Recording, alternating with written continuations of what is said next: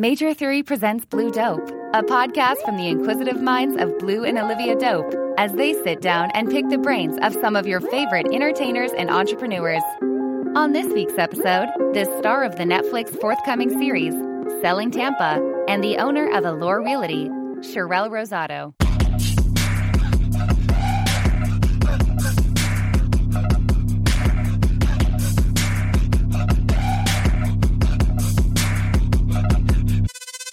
Dope, what up? What's good? Today's episode's a little different. Tiny bit.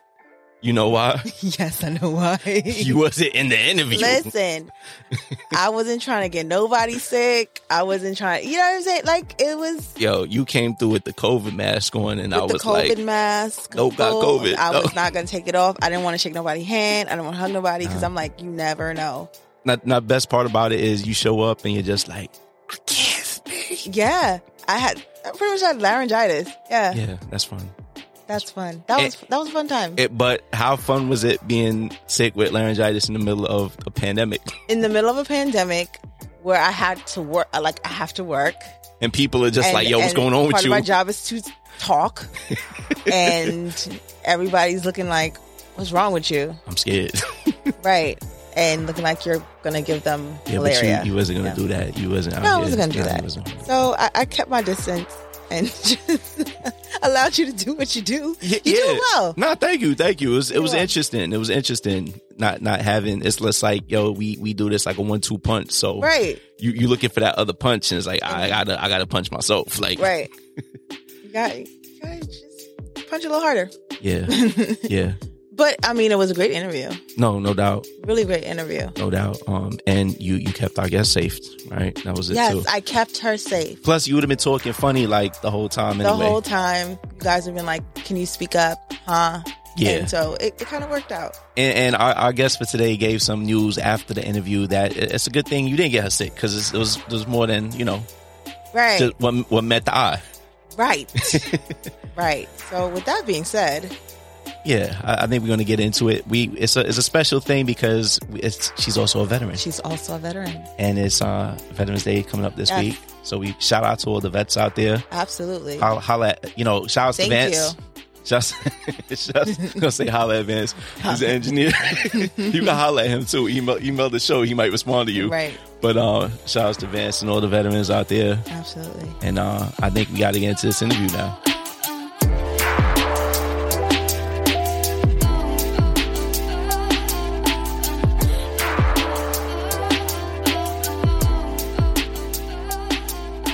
Sharelle Rosado, what's up? Hello, what's going on?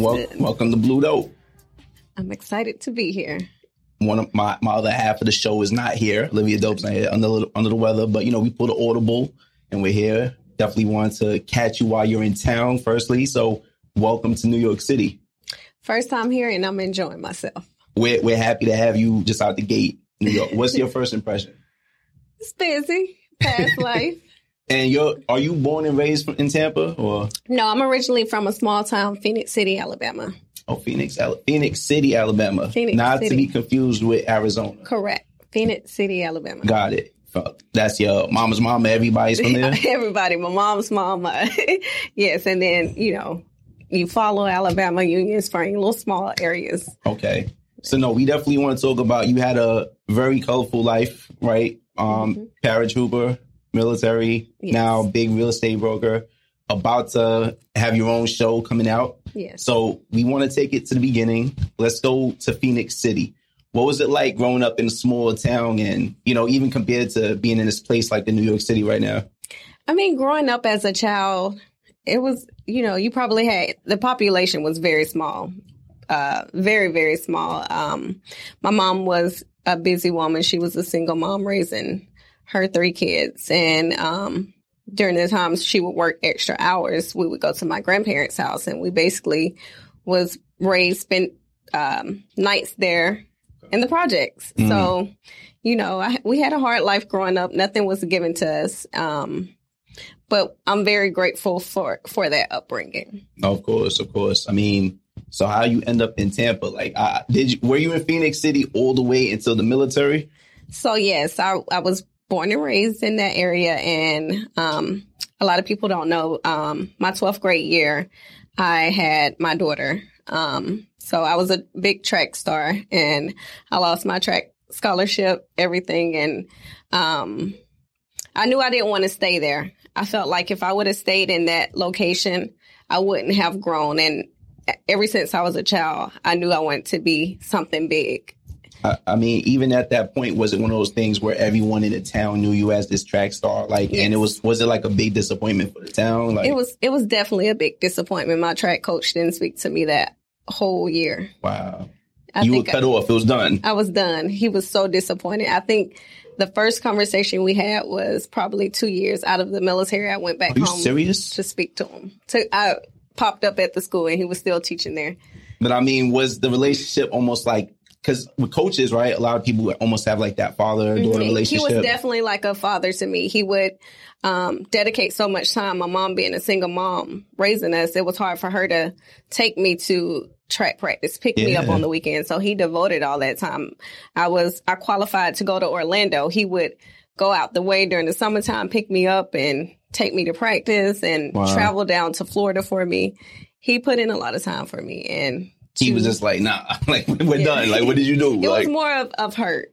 Got it. He was hurt. Got it. And everything happens for a reason. Mm-hmm. We can't question what happens. We just have to, sometimes we think it's a curse or it's something bad, but sometimes obstacles are putting you away for something bigger. I always tell people, after every storm, there's always sunshine. Mm-hmm. And many may felt like that was a storm. I probably felt like that was a storm during that time, but look at me now. Yeah, there you go. There you go. So military. Yes. You chose an interesting path, and you chose to be a paratrooper.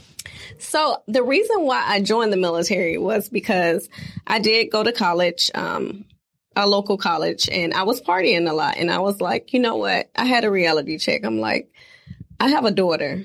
I need to break this cycle. I don't want to be on welfare. I don't want to depend on the government. Mm-hmm. I want something better for my daughter. I'm her role model. Yeah. And I'm going to sacrifice and go into this military. I know it's a crazy war going on, but I'm going to do it for her. It's benefits, everything. So I didn't even tell my mom that I was going. I went to my grandmama. I'm like, hey, can you watch my daughter for a couple of months? I'm going to months? Yes, because you have to go through training. Okay. It's two different parts of training, the basic training and then your MOS training. And then I had an add-on because I volunteered to go to airborne school.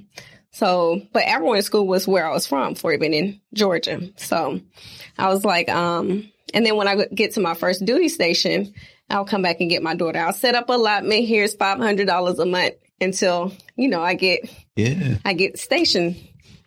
And I was like, please don't tell anyone because I don't want anyone to talk me out of this. Yeah. So she was like, yeah, I'm going to do it. And the day I was about to leave, I went to my mom's job and I was like, hey, Mom, can you pack up my apartment? I'm leaving. I'm going into the military. You waited till the day you were leaving? The day of. She was crying, boo-hoo crying, and I was like, I gotta go. She was the only one crying, or were you crying too? I mean, of course okay. I cried. Okay. I cried too, but it was something I had to do for me and my daughter. Okay. So that's how I ended up in the military. Didn't have a plan or anything. I just went and utilized. I knew I didn't want to stay there forever because I'm big on, if I know how much I'm making, that means I'm complacent. I don't want to be complacent. The military, okay, if I'm in this many years, this is how much I'm making. I want it to be a challenge. I want something bigger and better. So I still didn't know what I wanted to do, but I knew the military wasn't going to be for me. Well, why paratrooping? Like, why didn't you pick something else? Because I'm almost imagining, did you jump out of planes with guns just ready? Like, so the thing about a paratrooper, it's an additional duty. Okay. My main job in the military was HR, human resource. Okay. So I did human resource, and I was the executive admin for the general and the division command sergeant major. So I worked for them, and then being a paratrooper is basically additional duty. So basically each month to get paid $150 extra, and it helps you get promoted faster. You basically have to jump out of an airplane. But not necessarily in a war. But if the war happened or went down, like, you're basically trained to, if you ever had to do go to combat and you had to jump in, you're trained to be able to do that. Okay. So I was a part of the 82nd Airborne Division, and we would have jumps where it was combat equipment jumps, where basically we have our gear, we have our gun. That's what I want to catch the visual. Like, you're just flying in the sky with the gun. With this big-ass M16. Listen, they did us wrong. Them things probably can't even shoot no more. But the M16, if you're familiar with the M16, is probably about as tall as me. Yeah. And it's like, you got picking this it big up. thing. Yeah, but as I progressed in rank, then I progressed with my weapon. I got an M9 and then an M4. So, do you got like AR-15s now? Like, what you got? I don't. The only thing I have is a 9mm and a 380. Okay. No, it's not a gun show, but I got the little Smith & Wesson, like that. But it's interesting path for a young woman from a small city, right? Choosing that. So how'd you get out? Because you said it wasn't for you. Like, what did you have to do to serve your time? So basically, I went through a lot of things in the military. I was sexually assaulted, and my mindset wasn't that I wanted to get out. I really did enjoy the military. It gave me a lifestyle that I never had.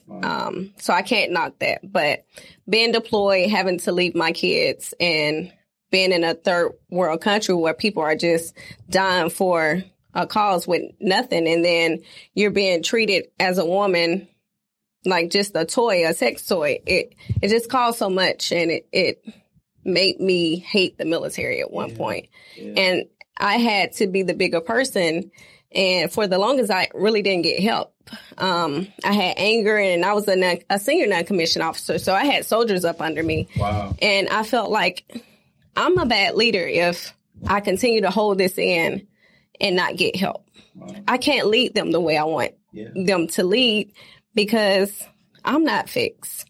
So it took a while. I had problems at home. I would have anger issues with my kids, and they saw it. And my daughter one day, she was like, "Mom, like, you're not the same person." Wow. And it took her for me to go get help. Wow. So you were trying to deal with it just by yourself. You didn't even go see a psychologist, nothing. Nothing. I felt like they couldn't tell me anything. They didn't know what I was going through. I tried, and I was like, "You don't know what I basically cussed my therapist out. I was like, "You don't know what the fuck I've been through. You wasn't in my shoes." Wow. I went, left, waited months, go back. This is not it. And then leave. And then the day I had the conversation with my daughter, I was like, I got to face it. Wow. So the military in that situation gave no help. They said, "Hey, you're leaving because of this. You don't get." So no. So basically, when I got the help, they have great resources. Okay. You just have to utilize them. Okay. And before I didn't. So I went through everything that I needed to go through. I went through therapy, intense therapy, and they diagnosed me with PTSD and depression at the time. And they were like, the best fit for you is to get medically retired. So thank God I was medically retired. I still have all my benefits. Nice. My kids are taken care of.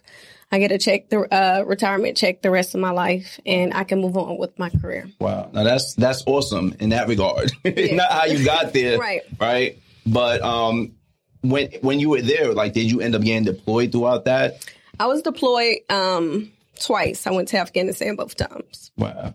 Did you ever have to go on the battlefield with that big M? Of course. But I had an M4 and an M9, so okay.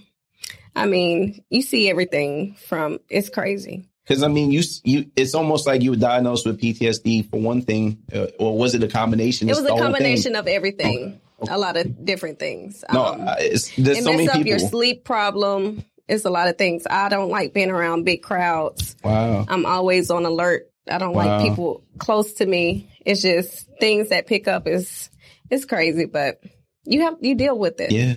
No, I'm being truthful. One of my nephews, he was a dentist in the Army, and then he got deployed. And, everyone is kind of like, "Joe, oh, you're the dentist, on the front line." But he's just like, no, when it got real, you had to do other things, and you ended up in a battle too. And that's the thing with me. When I deployed, I worked for the Division Command Sergeant Major and the General. So we would go on battlefield circulations, and we're seeing things. Sometimes you get shot at or you in a local area, you have to be on alert. Yeah. And you see everything. Yeah. So it's not like just because, you're HR, you're behind a desk all the time. Yeah. No. You're out there too. Yeah. So, I mean, even at this point now, do you still have episodes or is it something you kind of over time get past? You will never get past it. Wow. There's something you just can't erase out of your mind. Wow. It's going to always be there. It's always going to be embedded in you. You just have to find coping skills and learn how to deal with it. But it'll never go away.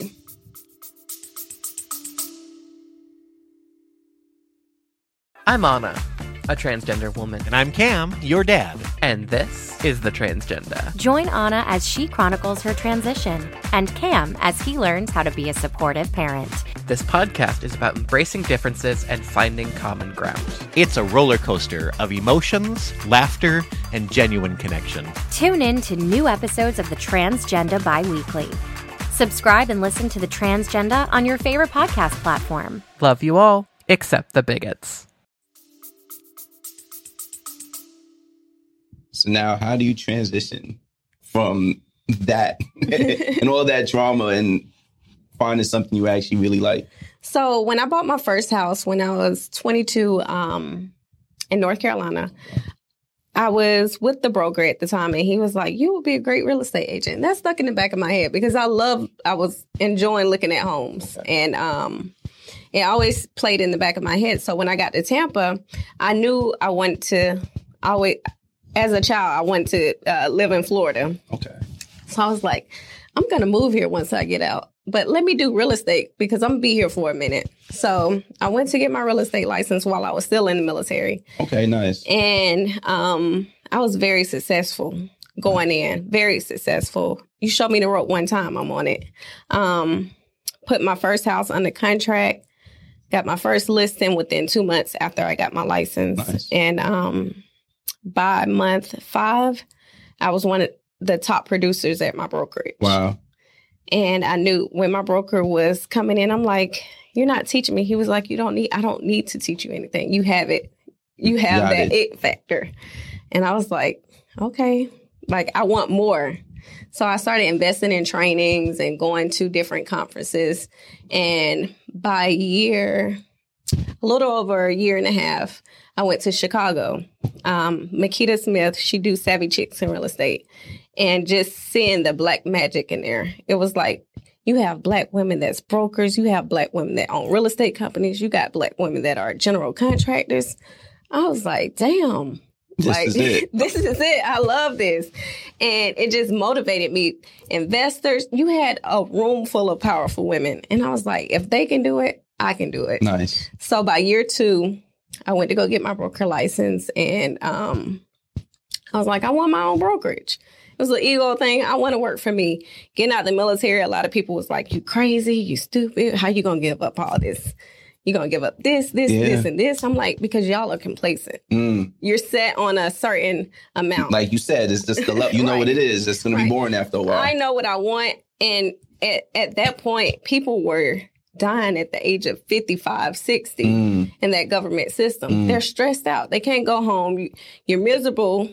Now you're having problems in your relationship because you're always working. So I opened up my own brokerage by year 2. And I didn't have a vision or anything. I just knew. So you were only 2 years into it. You're like, I can be it. I can run the show. 2 years, people was like, what the hell are you doing? You crazy. It's doubting you the whole time. Doubting me the whole time. But that's when, it just makes me go. It makes my drive go up. Got it. So year 2, they were like, you crazy. Your business won't last 6 months. People were telling me this. I was like, okay. Yeah, how many years ago was that? 2 years ago. Okay, there you go. Yeah, because 2019 was when I opened my brokerage. And 2 years, fast forward 2 years now, I have 18 agents. Wow. I have a successful real estate company. Congratulations. We have our TV show coming up. That's it. And one of the top agencies in Florida. Wow. So I'm going to go back a little bit now, too, because I'm thinking a lot of people always say, hey, I want to be in real estate. I want to do it. They don't necessarily take the steps. I mean, you mentioned that someone saw it in you that when you were in your own house buying process, Right. that you had it in you. Did you feel like that person just had it and you had to pull it out? Or is it something where people could really just train for it? And even just out of the agents you have now, are there people that just, once they're trained in it, they can actually be successful? I think you have to have something. You can't just do it for the money. And I get a lot of agents that reach out to me. They don't know what their passion is. You have to know what your passion is. Real estate is something you can't teach, honestly. You have to want to do it. Some people feel like they have to learn how to do this, how to do that. You have to just have it. You have to be a people person. You have to be able to allow people to trust you, because this is the biggest investment that they're making in their life. Seriously. And if you don't have it and they can't trust you, they're not going to want to deal with you. My wife and I saw like 50 houses before we bought one, and we changed like a few agents, like because of that. Like we really didn't trust the first one we came across. Correct. And it's a lot of agents that do it for the money, pressure. And I teach my agents this all the time. You have to put yourself in their shoes. Yes. If it takes them 6 months, you better fucking act like it's the first day. That's the process. You're not rushing them to purchase a home. You're doing it because this is what you chose, and you have to think how they think. If they feel like you're rushing them, they're not going to trust you, and they think that you're here for the money. Wow. And they listen, and I have some my agents are killing it. Nice. They are. So why Tampa? Like out of anywhere you could have been, why start in Tampa? Well, I felt like because I did medically retire there, and I knew I wanted to stay in Florida, I felt like I started building an empire there. So I'm like, let me just set up my throne here. Yeah.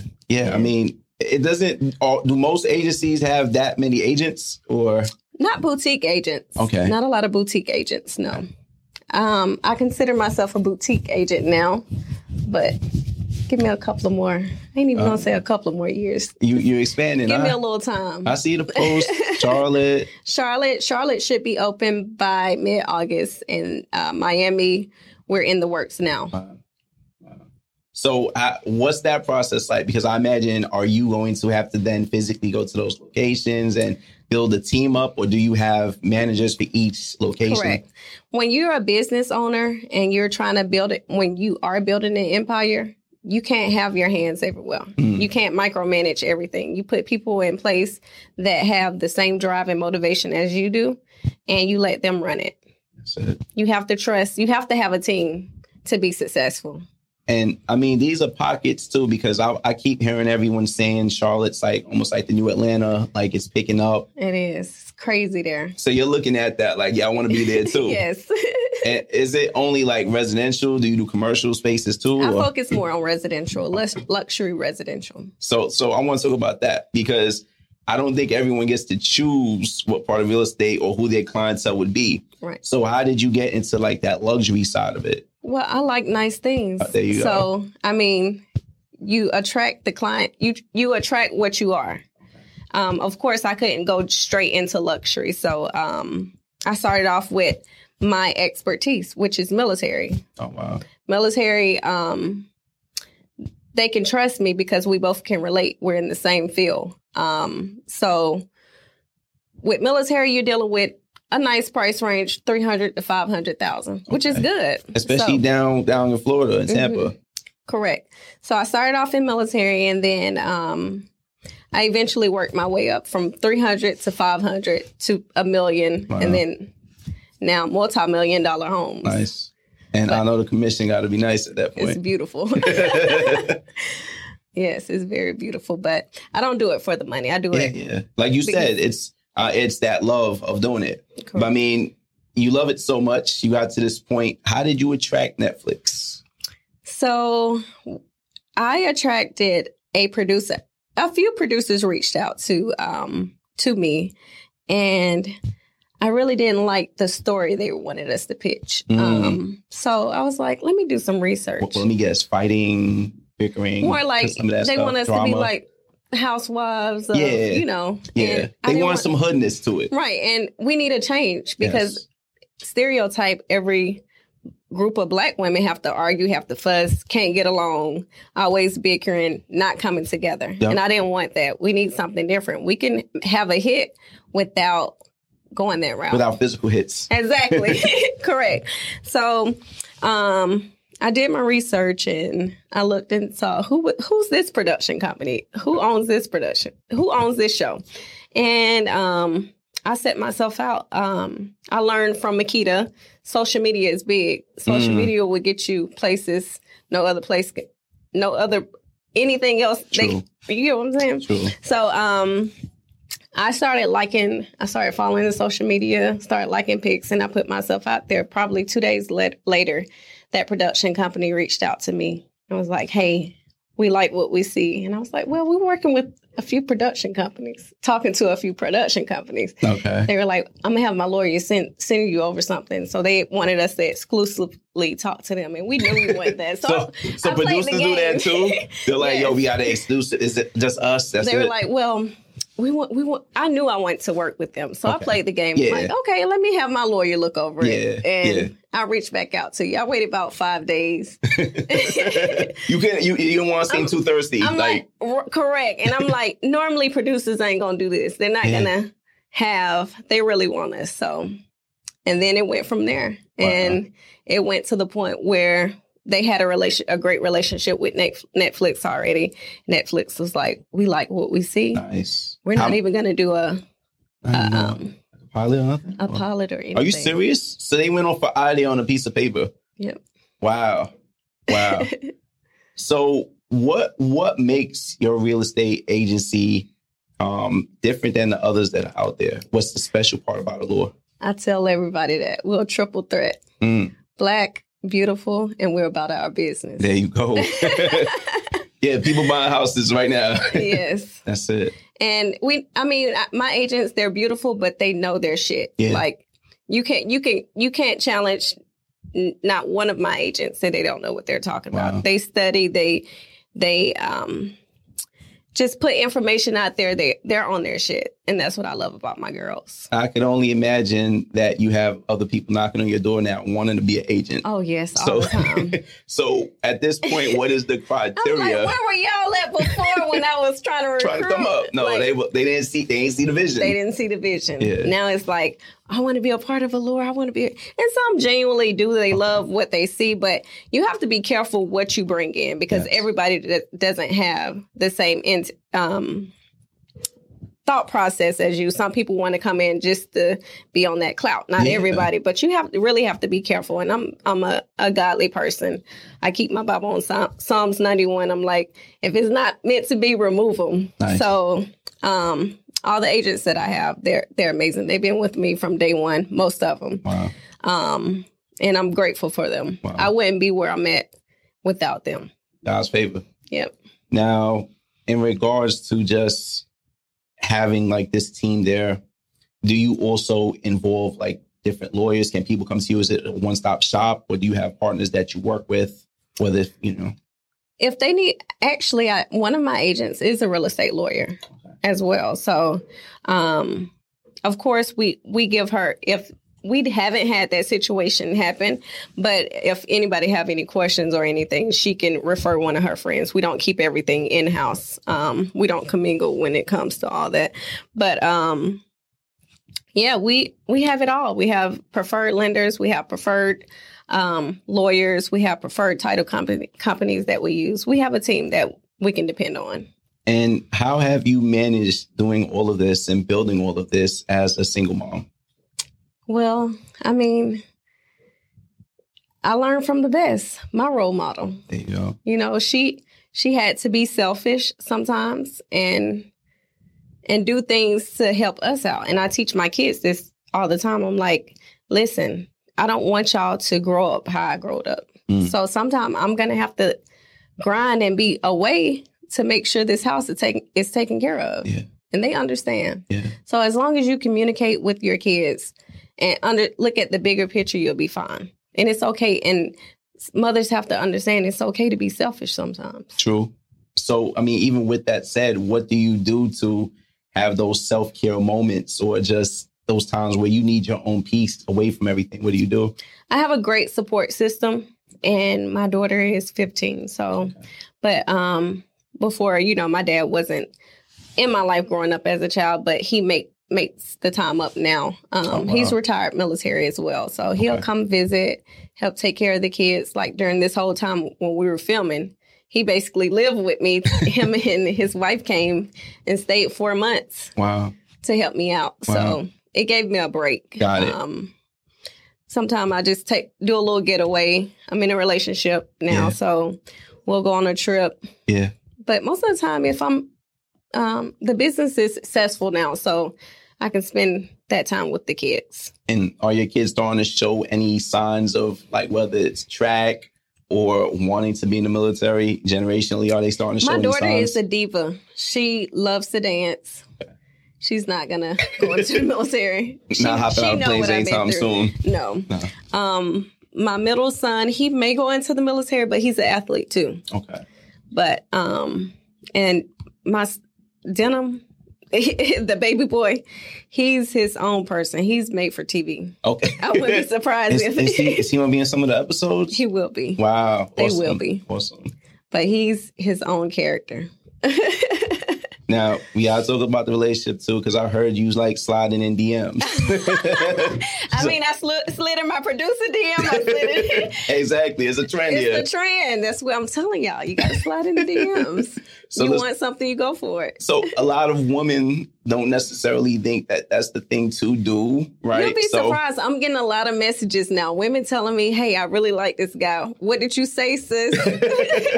I'm like, I just sent a little emoji, you know. And that's it. Got it going. And I got to say that right now, your fiance is been on like social media. Like people have been wondering about the $50 first date.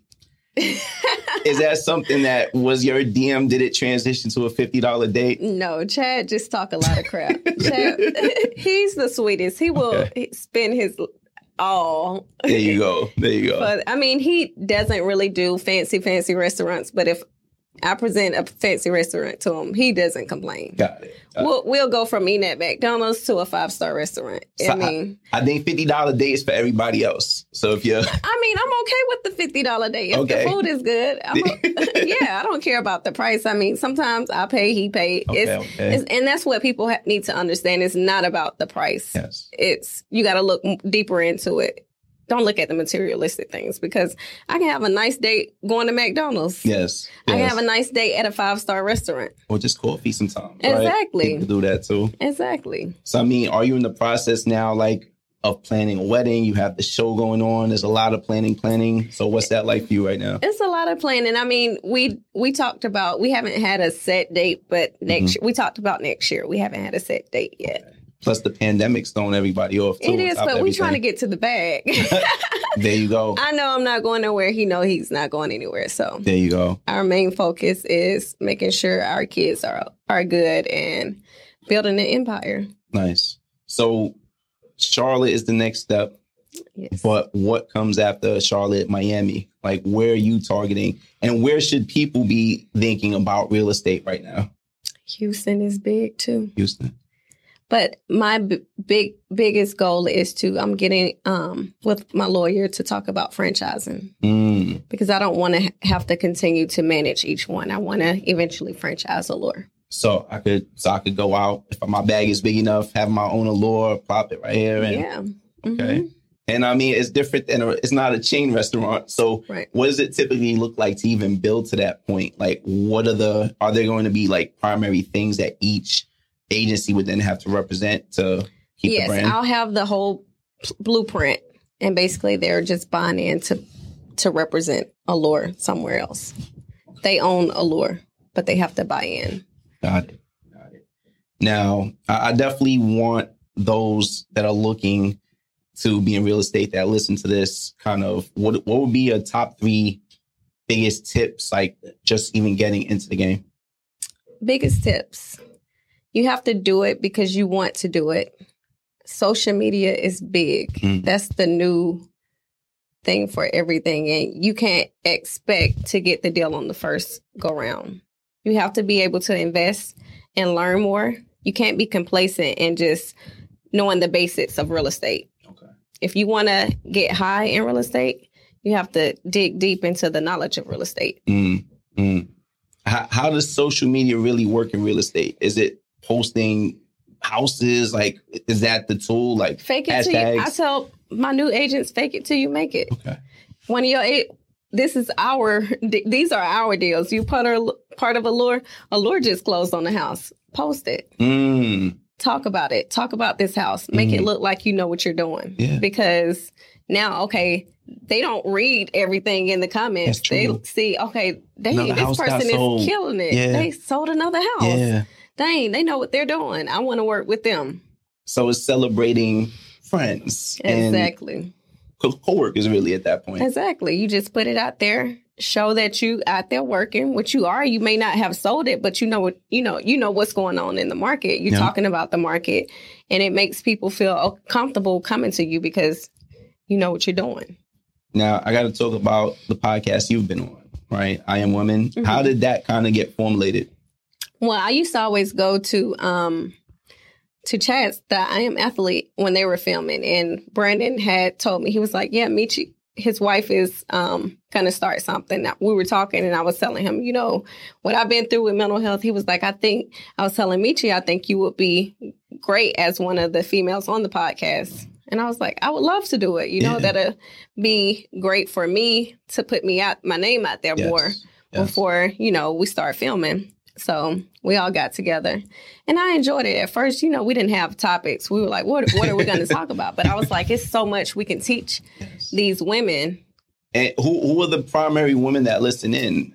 Just people looking into relationship, or even athletes, wives, etc. It's not meant for it. And I'm glad I wasn't known as an athlete wife. I came in as a military woman, and it brought in that crowd. It's like, dang, like I went through the same thing, and like you're brave for talking about it, even guys. So you have everybody listening on it. Even my daughter, I'll be catching her in there watching it, you know. But you'll be surprised the audience that listens in on it. And how does that compare to everything else you're doing? Like, is it a stress reliever, or is it, you know, more work in a sense? It's not work at all. I actually look forward to the podcast because you're sharing how you feel and what's going on, and you're hearing somebody else how they feel about it. And at the end of the day, everybody have different thought processes. So just because I feel a certain way doesn't mean my way is right or wrong. And just because you feel a certain way doesn't mean your way is right or wrong. There's several ways to skin a cat, but just listening, you can be helping somebody. So it feels good. And the guys get into it too, right? Because there's the co-ed episodes. Yeah, like they're like, yo, what did you think about us? We came to defend ourselves. Right. So, but it's great. It's definitely great. And I spoke with Michi. She's going to be bringing season 2. Oh, nice. So congratulations. Yeah. So I got to ask, too, I mean, even you mentioned it, like the fact that you didn't have to play the football wife during that time period. Do you feel like you, in a good way, missed a lot of the stuff that NFL wives or NBA wives, et cetera, go through? No, not at all. I feel like a lot of them, they go through a lot, but they don't talk about it. Yeah. And a lot of women have to, I see it with some of my agents, they hate when they try to create their name and be themselves. They're not, it's always labeled as, oh, you're such and such baby mama, or you're such and such. And I'm glad I didn't have to go through that. Like a lot of people who know me know I had everything I had before Chad. I had it all built up. Yeah. So that I feel like if I would have had that lifestyle, it would have been harder for me to, who is Sharelle Rosado? Yes. She's such and such. Yeah. And I don't want that. You came with the bag already. The whole table. No, that's it. Love to see it. Yeah. So, I mean, with that said, I definitely want every listener to find out where can they kind of stay in tune with you and find out what's next. Follow me on Instagram, Sharelle Rosado _ Facebook. I'm really not on Facebook like that, but Sharelle Rosado. And stay tuned to Netflix.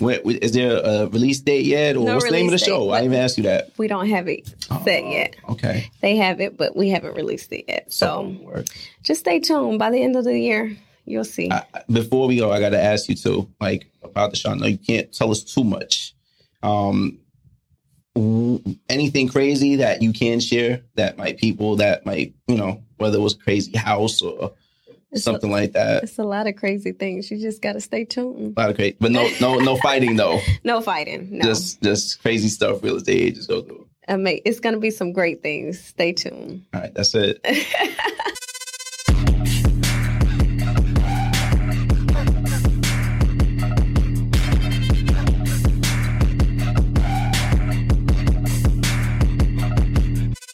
Thanks for listening. If you enjoyed this episode of Blue Dope and you'd like to help support the podcast, please share it with others, post about it on social media, or leave a rating and review. To catch all the latest, you can follow the crew on Instagram @BlueDopeTV.